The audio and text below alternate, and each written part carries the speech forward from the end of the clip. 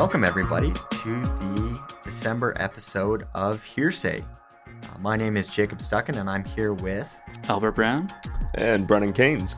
And today we're going to be talking about orphan wells, and we're going to be interviewing the executive director of the Orphan Well Association.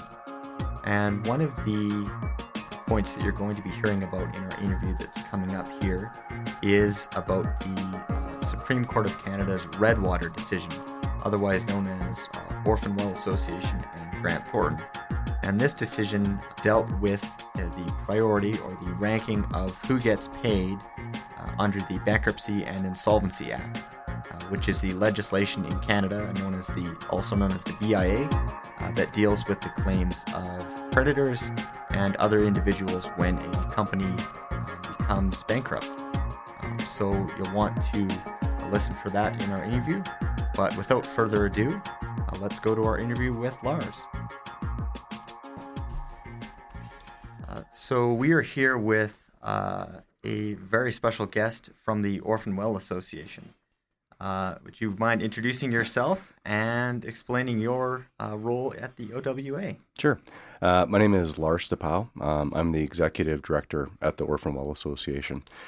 So I report directly to the board of directors of the OWA and basically manage all the operations. Excellent. And how long have you been there at the OWA? I started about 2 years ago, and that was just about the time that the provincial government announced that they were going to be giving a loan to the Orphan Well Association of $235 million. So I was brought in to help guide the organization through that big transition. What was your career path, and sort of how did it lead to the OWA in particular? Sure. So I'm originally from Swift Current, Saskatchewan, but when I was looking on what I was going to do for a career path, I was encouraged to try something new at that time, which was environmental engineering. So pretty common now, but not at that time. Most universities at that time had an engineering discipline that had a minor in environmental, which tended just to be a very single course on biology or something. So I ended up going out to the University of Guelph, which had a dedicated program on that. And I took my bachelor's and master's out there at the University of Guelph. When I graduated, though, I wanted to move back out west and came back to Calgary. So I came out here in 99. And like most young graduates, I started out in the consulting business on the environmental side. So I was focused on soil and groundwater, as well as environmental liability assessments within the oil and gas sector. So all my work was within the oil and gas sector. After working in the consulting industry for a couple of years, I was approached by a producer that I was working through on the consulting side to come in-house. So it was a smaller company at that time that was busy on acquisitions, and I started with them. And I spent 13 years with that organization, and it grew from a small company to one of the biggest. And so I dealt with a lot of acquisitions and divestitures. I ended up managing the program there at that company that included everything from day-to-day type issues like spill response, corporate issues like greenhouse gases and environmental liability management, acquisitions and divestitures. So there's lots of components that I handled from and had at one point a fairly big team. But like a lot of organizations, we went through a downturn, and our group was shrunk pretty much from a group of about 20 to 1. So a big change. I then transitioned into working for a service company that worked on liability management in the oil and gas sector. And so a lot of similarities on the work I was doing. Then on back to the consulting side, again, focused on acquisitions, divestitures, and liability management. And then from there, came over to the Orphan Well Association. Can you tell us a little bit about the Orphan Well Association, in terms of its mandate and organizational structures?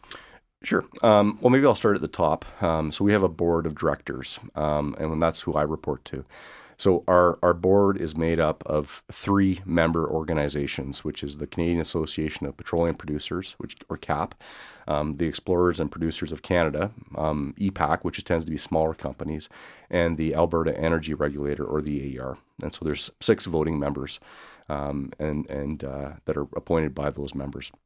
We also have a honorary non-voting member from Alberta Environment on our board of directors. So our mandate is pretty simple. It's to manage the decommissioning and reclamation of orphan properties in the province of Alberta. Now, that's going to take a little bit of explaining as to what that actually is. So we're a delegated authority of the energy regulator. And so what that means within the legislation is the regulator has the legislative powers to do decommissioning and reclamation powers. So those are the powers that the legislature gives the energy regulator. Then the energy regulator, in turn, delegates us to do it as an independent third-party body. So we have a lot of the powers of the regulator to do that decommissioning and reclamation work, but we're not a regulator. So we're financially and legally separate from the energy regulator. And I think, in my time there, this is one of the big things that people are often confused about. So up until about a year and a half ago, we subleased space from the energy regulator, and part of that included IT support. So we had our offices at the energy regulator. We had energy regulator email addresses. We had energy regulator phone numbers. If you came to visit us, you checked in with energy regulator security. So people obviously thought that we looked a lot like the regulator. We were part of the regulator, but we've always been financially and legally separate. So our job is just to do the decommissioning and reclamation of orphan property. So again, this is something people often get confused about on what is an orphan. So it's actually a legal definition, and it's within a couple different acts. So it is, first and foremost, it's a site within the oil and gas sector. It can be anything: a well, a facility, a pipeline, an associated site, a road, a borrow pit, anything. But there can be no viable company associated with that asset. Now, a lot of people don't realize that there's fractional ownership in a lot of oil and gas sites. So they're called working interest participants. So even though there's a licensee whose name's on the gate, they're on the lease, they're dealing with everything, there can be fractional ownership behind that. So for us to be involved, first and foremost, there can be no other party involved. So in some of these issues where there's no longer an operator, there could still be a company that's a 1% interest in the company. And so they actually are responsible for doing the work. The site doesn't get designated as an orphan. The other component that makes it an orphan is if the energy regulator actually has to designate it as such. So there's a review process that happens. So those are the two big things before it can be an orphan: no working interest participants, so 100%, no other viable company around, and designated by the energy regulator. So after they designate the site as an orphan, that's where we step in and get involved. So what is the process for abandoning a well? Roughly, how much does it cost? How long will it take? Things of that nature.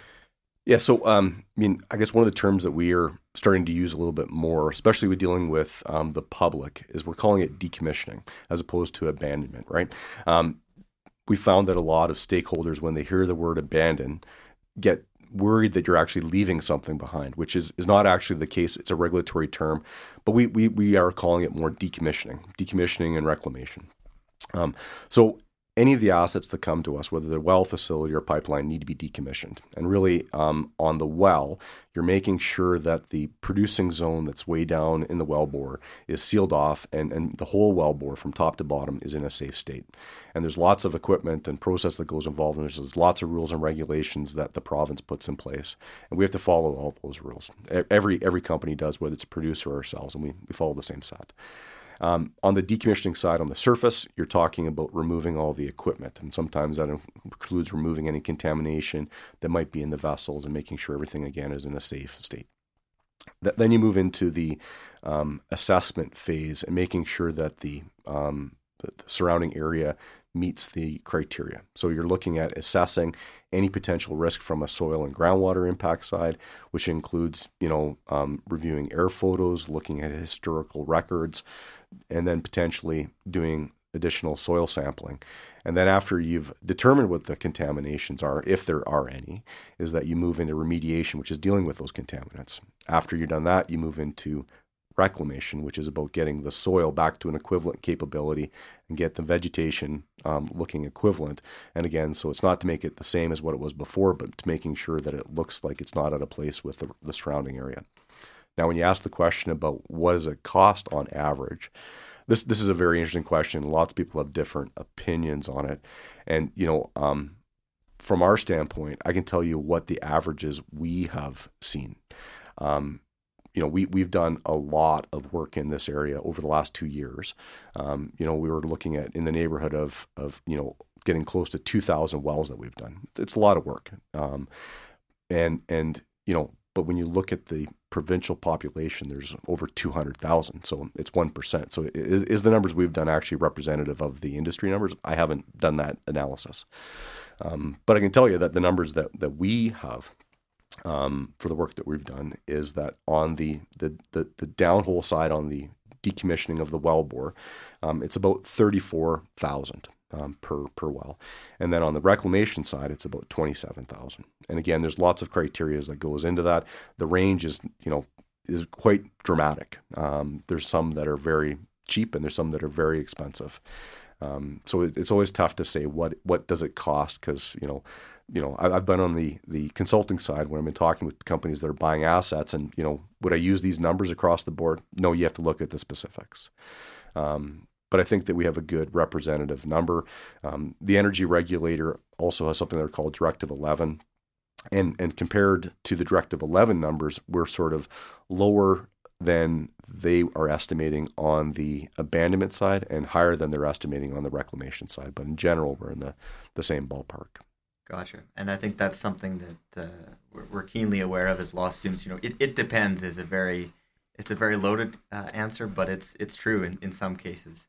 It really does vary and will continue to vary, I'm sure. Yeah, and I would say even on an individual site, after we've done a project and we're doing our look back, someone says, well, could you have done better? And you're like, well, yeah, you mean, we learned a lot on that one operation, so yeah, we could have done a lot better.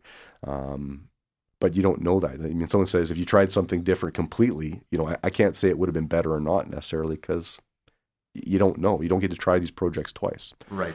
But within the work that we're doing, we are approaching our work with something that we're called an area-based closure program. And so we're going into the same area and doing basically the same operation, but on different assets at the same time. And so you learn a lot about the assets in that area. So you go into it. If you look back, these are wells that were drilled and constructed at the same time. They were completed into the same zone. Roughly the same fluids were coming to surface. They were operated in the same way. They had the same chemical programs. So the problems that you start seeing from one site to another start replicating it. So we actually get a huge amount of our cost savings from understanding those area type issues. And that's where, again, our scale helps us a lot to save money. If we were only doing, 5 wells versus 800, we wouldn't reach the same efficiencies. And so again, our averages are representative for what we're doing, but you can't necessarily apply it to every site, across every company, across the whole province, or even across Western Canada. Who are some key stakeholders that the Orphan Well Association interacts with? Yeah, we interact with a lot of stakeholders. We deal with our industry funding partners.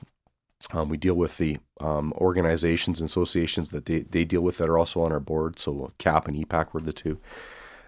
We deal with individual companies that are interested.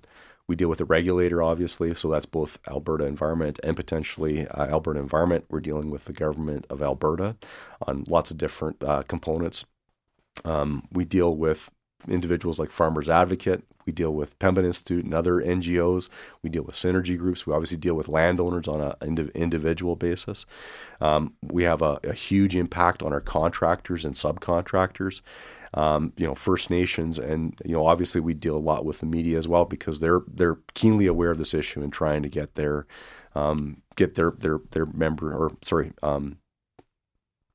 listeners to understand what's going on. Right. Yeah, it's something that we all have an interest in, indirectly or directly. Yep. And when you're dealing with these stakeholders, like landowners or CAP, are two very different types of stakeholders, how does that play into how Orphan Wells makes its decisions?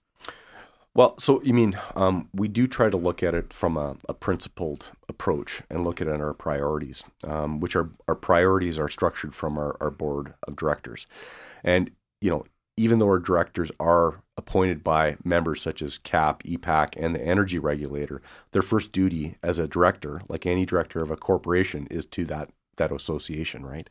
So we get that direction from our board of directors, and really we're trying to balance everything, which is quite difficult. We're trying to be respectful of the money that's being provided us from the funding partners from the oil and gas industry, but we also realize that stakeholders on the ground, landowners, are being quite impacted, and they tend to be quite impacted even before we come in there because of they're dealing with a company that's going through insolvency. So it's quite a difficult balancing act about this, and even within dealing with landowners, we're having to make decisions about which sites are done and which ones are not done, which can impact them as well. So we really try to take a principled and priority approach with it. So first and foremost, our top priority is to make sure that we're protecting public safety and the environment. So whenever an asset comes in, we are doing a risk assessment and looking to say, where does this fall in with our overall priorities? So, for example, some of the assets that we got from Lexon, just south of Calgary here, were critical sour. So some of them had up to 40% H2S. Some of them were in proximity to the new hospital. So when you look at those ones, you're saying, okay, that's a top priority. That's a top priority. We got to get that done, and we've done them too, right? But we always are balancing that with our current plans. The next one that we look at then is about how to be as efficient with the dollars that we have. And so we're doing those area-based closure programs. Within that then too, we're also trying to say we want to move as many sites from, inactive, full through decommissioning, also then to full reclamation. We don't want to do all the decommissioning and leave all the reclamation to the end. We want to be able to, once we start a project, take it all the way to the end. And then the final one that we look at is really from a chronology standpoint and trying to make sure that if there's sites that have been in our inventory for a long time, that we do get those dealt with as well. Excellent. So when the Orphan Wells Association takes over Orphan Wells, are they in charge of physically decommissioning these wells? If not, who takes that responsibility on? Yeah, so we are the ones that have to do the decommissioning and reclamation of these assets. So again, it's a little bit of a nuance that a lot of people don't understand. So these assets actually stay in the name of the defunct company. And so when a company has assets that are designated as orphan, they're struck from the corporate record, the assets stay in their name, but we do the work. So how that work actually gets accomplished is that we deal with a prime contractor. So we work pretty closely with the prime contractor, understanding the technical components, negotiating who the subcontractors are going to be, and then the prime contractor goes and does the work actually in the field. But they're under our technical guidance. Prime contractor would be responsible for all the safety components, right? So if we said, this is the zone in the wellbore that we want to have isolated, that's a technical discussion. Once they're out on site deciding how the equipment's going to be set up, where they're going to be squeezing, that's a safety type component, right? And so that's where they make those decisions. But it's all under our umbrella. So currently, how is the Orphan Well Association funded, and how does that work on a go-forward basis? Yeah, so we are funded annually by an orphan levy that's the producers in Alberta pay. And how that's actually calculated is the energy regulator has a liability calculation called the liability management ratio, and it includes how basically every asset in the province. And so they add that up, and that's the provincial number. And then each company pays a proportionate share of the levy equal to their proportionate share of the provincial liability. So if you had 5% of the provincial liability as designated by the regulator, you pay 5% of the levy. So there's an annual levy. And that's been going on for about 20 years. And the industry contribution to date is about $374 million. So it's a lot of money. We also did get a provincial grant from the provincial government in 2009 of $30 million. And then in 2017, there was a loan that was given to the Orphan Well Association of $235 million. So that loan was facilitated by a grant from the federal government to the provincial government to cover the interest on the money that would be lent to us. And then we're repaying that loan back to the provincial government through the annual levy. So it's interesting when you look at that loan. It was granted about 2 years ago, and at that time we had 1,400 wells left to do. Since that time, we've done about 1,300. So you mean the loan has actually accomplished what it was meant to do. Unfortunately, in that same time period, we've gotten a lot more wells, and our inventory now is 3,400. So you mean I don't think anyone projected that this downturn would keep going in the way it is. So that's how it's being structured right now from a funding component. Has the Redwater decision, which affects the way in which environmental obligations and creditors are handled during an insolvency procedure, affected the Orphan Wells Association's relationship with other groups or the way in which you operate? It hasn't really changed how we're tackling orphans. Really, when a site's designated as an orphan, that's at the end of the line for that asset or that company. What it has changed a lot is about our involvement with, and creditors up until that point, right? So the whole Redwater case was really about a couple different things that was relating to what could happen in an insolvency proceeding. And it was, they were able to look at a company, and so hypothetically you'd say there's 100 wells and only 80 of them are good. And so they want to sell 80 of those wells. And then the 20, they were able to just say, well, someone else will take care of it. Don't worry about it. And what Redwater said is, no, you can't just sever those responsibilities. And the regulator was trying to enforce those responsibilities and say, you can't just disclaim 20 sites and sell 80 to someone else. So when Redwater came in, it said, no, you can't do that. You have an obligation to the regulator, and the regulator is not a creditor by enforcing their obligations. And the other one that was big within it was within the BIA, saying that a receiver is not responsible for environmental issues, which again, the court upheld that, but they provided some clarity. And the lower court's interpretation was that the receiver meant the estate of the receiver, where the Supreme Court said, no, the receiver is the company, for example. The company that's doing the receivership is not held liable, but the estate still is liable. So it hasn't changed how we deal with orphans. We still do the same decommissioning and reclamation. We're still dealing with stakeholders the same. Really what's changed is when a company is going into an insolvency proceedings, that the whoever's looking at doing that, whether it's liquidation or sale or looking at restructuring, they can't hive off some assets. And I think what you've seen now is that there's a couple examples where the creditors, if there are creditors involved, have looked at the asset and said, look, if we sold everything that's good in this base and still have to pay for the environmental obligations, there's not enough money in there to go around. And so that's where they're saying they're just walking away. And so we have a couple different examples of that. So we obviously had the very high profile cases of Trident and Houston. And so that's where we stepped in and appointed a receiver. So really that's been the big change, at least from how our involvement has been going. In the wake of the Redwater decision, are the receiving companies, so in that instance it'd be Grant Thornton, would they be obligated to pay for the environmental obligations prior to the creditors up to the point of exhaustion of the assets that still retain their value? So I guess post Redwater, this is something that I don't think we've come to a clear example of yet. The ones that we're, as the Orphan Well Association has dealt with from appointing receiver, there are no other creditors that are involved. And so the creditors that were involved have not been there. I mean, someone's got to pay the receiver at the end of the day to do this work. And the creditors aren't stepping up to do it.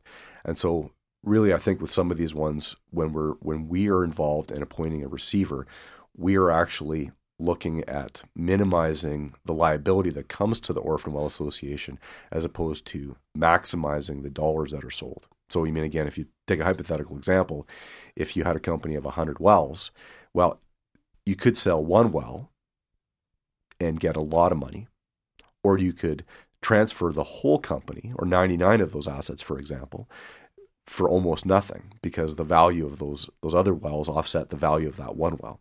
And so the objectives of the receiver are now different post Redwater.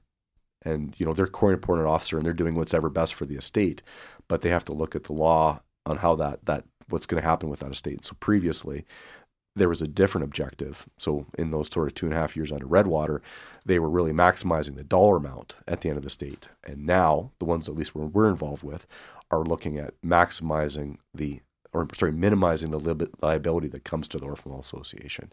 Now, I suppose there's a hypothetical state there where, at the end of that receivership, that there's more money left over than is needed for covering all the liabilities. And then that's when the creditors would get involved in having some of that money. The other example being, though, is that when the creditors are involved in the receivership. And so, again, there would be a belief that they would be able to satisfy all the needs.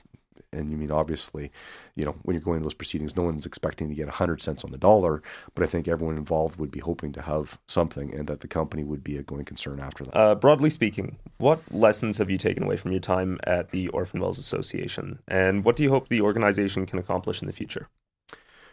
Well, this type of work's been going on for a long time within the industry, and there's lots of people who've been involved with it. The big one that we've seen is the power of these area-based closure programs. They're quite beneficial, at least from an economic standpoint. And there's a lot of companies that are able to do those area-based closure programs, but you tend to need to have a certain materiality and threshold before you can start doing it. I mean, again, we're talking about doing 50 wells in an area. If you're at 3 or 4, you're not going to get those same efficiencies from those learnings that I talked about previously.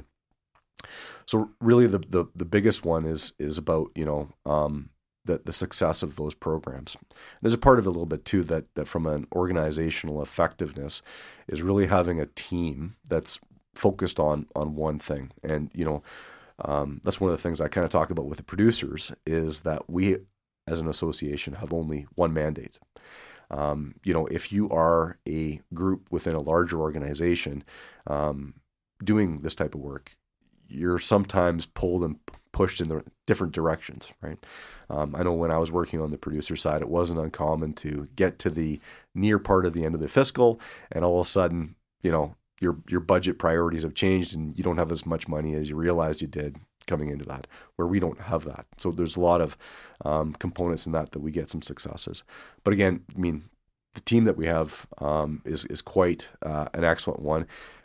People are focused on the same thing. Priorities are very aligned with our prime contractors and subcontractors, and it really is a great collaborative effort. And so again, I mean, this is one of those nice things we talk about, being in a non-competitive space, at least from the standpoint of trying to get our costs down as low as possible. So, I mean, looking into the future, though, I think that some of the things that we're looking for is, how do we share the learnings that we have? How do we become more effective on a cost side, making sure safety is always top priority as well? And then how do we share some of those ones? And there's lots of things that we're looking at, and lots of great ideas that we have and are been brought to us, and we've been sharing that with whether it's our members through CAP and EPAC and the AER, sharing them with the government as well, making sure that we have the proper tools to be able to deal with these issues going forward. Because I mean, when the association was created, it was very small issue compared to now. Our world's dramatically changed in the last couple of years. We'd like to thank you very much for coming in to the Hearsay podcast, and we wish you and the Orphan Well Association the best of luck in the future. Thank you. That concludes the Hearsay episode on Orphan Wells. Many thanks to the Orphan Well Association and to CJSW for helping us put together this podcast. The Hearsay podcast is run by Pro Bono Students Canada in conjunction with CJSW and is on Treaty 7 land. You can find other episodes of the Hearsay podcast and this one at the CJSW website, on Spotify, Google Podcasts, and iTunes. Thanks for listening.